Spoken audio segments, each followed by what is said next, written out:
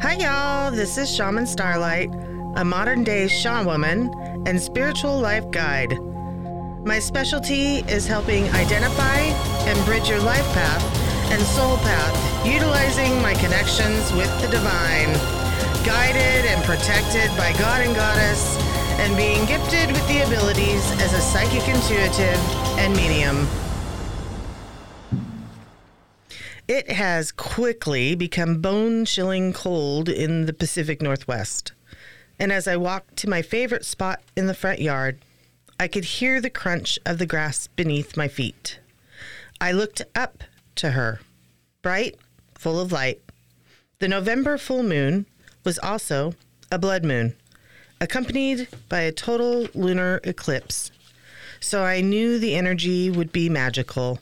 Plus, it was so close to my birthday. I noticed that the plants and trees were stretching towards her light, asking for abundance. So I asked to be a part of their moment. With gratitude, I imagined that the energy from the light of the moon penetrate the crown of my head, hoping it would clear the cobwebs, traveling to the middle of my forehead and in between my eyebrows to my third eye, hoping to energize my intuition and empathy. Then to my throat, so I may speak my truth with kindness and understanding, even to myself. And to my heart, all the while asking that it forgive me for harboring fear and anger, therefore making it weak. I imagined that the energy circulate to both arms, palms up, and then toward the center of me, the solar plexus, further to my belly button, the sacral, and then to my feet, the root of me. I wiggled my toes in the freezing, hardened dirt, but imagined the energy flow past myself, deep to the core of Mother Earth, asking that I may be an extension of Grandmother's moon's energy and hoping to be a small part of her healing. Time to take a break. Taking care of your mental health is just as important as your physical health. At Columbia Wellness, we offer behavior health care for all ages. From telehealth counseling to inpatient addiction care, we offer the level of support your mind needs. Don't wait to enjoy life again. Give us a call at 360-423-0203. At Columbia Wellness, your wellness is our passion. When I was in high school, my parents worked with an acupuncturist. Although they went for different reasons, they both found that it was helpful easing their symptoms. And they wondered if I was interested in meeting her, so I did. As it was explained to me, the human body has an energy pathway that runs along the spine, but extends through and past the front, back, and both sides of your body. There are 7 basic centers of energy: crown, third eye, throat, heart, solar plexus, sacral, and root. At the time, I was having serious complications from an injury to my right shoulder that was intensifying my migraines. I didn't like pain pills, and the biofeedback wasn't easing the pain naturally. So she placed an acupuncture needle and then attached an electrode from my shoulder to the top center of my head and at the hairline in the middle of my forehead, assisting the blocked energy to again flow freely. I felt the pain immediately leave my body. This was my first lesson in chakras. Through the years, I've learned that in addition to acupuncture, there are alternative therapies that help open up these centers of energy. Colors are associated with each chakra. In a reverse rainbow, the crown is violet or white, third eye, purple or dark blue, throat, a lighter blue or even turquoise, heart is green, solar plexus, yellow, sacral, orange, and the root is red. Do you remember the episode where I spoke about the HZ or Hertz frequencies?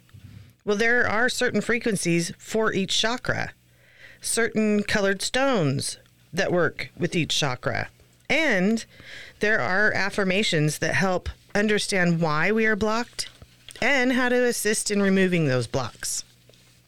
They are identified starting with the root as I am, then I feel, I do, I love, I speak, I see, and ending with the crown as I understand. When I'm feeling out of sorts, I know it has to do with my root, my foundation. I may wear my red carnelian, burn some sage, or go to one of my favorite spots to meditate, the Toutle River, where I can find a Mount St. Helens volcanic rock to hold for grounding. And then I sit, taking it all in, listening to the symphony of the trees, birds, and ripple of the water. I am here, alive and strong, I remind myself. Focusing on my breathing, I realize that I am grateful for the fact that I am breathing. Centering myself and asking for guidance to what I'm allowing that puts me in a position of sadness or grief or stress. Sometimes I scream out and cry, but I always say thank you to the energy around me and ask that I receive a sign to help me stay on my path. Soon, we will be celebrating Thanksgiving, a day to be thankful.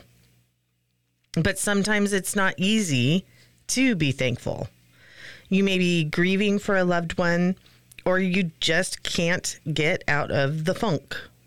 There are many reasons why the holidays can put added pressure to set aside the sadness and partake in the festivities. But that's the time to find what you enjoy and allow yourself to really take part of the moment that you do breathe. Give yourself permission to recognize the signs that let you know you are not alone. It can be a feather or an animal or the song you hear in the store that reminds you of your grandmother as you search for the best pie in the bakery and then you swear you smell her perfume, even though there isn't anyone around you. Yeah, signs like that. Just take a moment, experience them, and say thanks. I also pay attention to where it hurts. It can be physical pain, or trauma from my past, or stress from things I cannot control. With the help of my therapist, my friends and family, and the experiences that I have with my clients, it keeps me grounded. And with the help of Grandmother Moon, her energy every month charges my chakras so I can enjoy every moment of my life. I hope you can do the same. Thanks for listening and have a blessed day.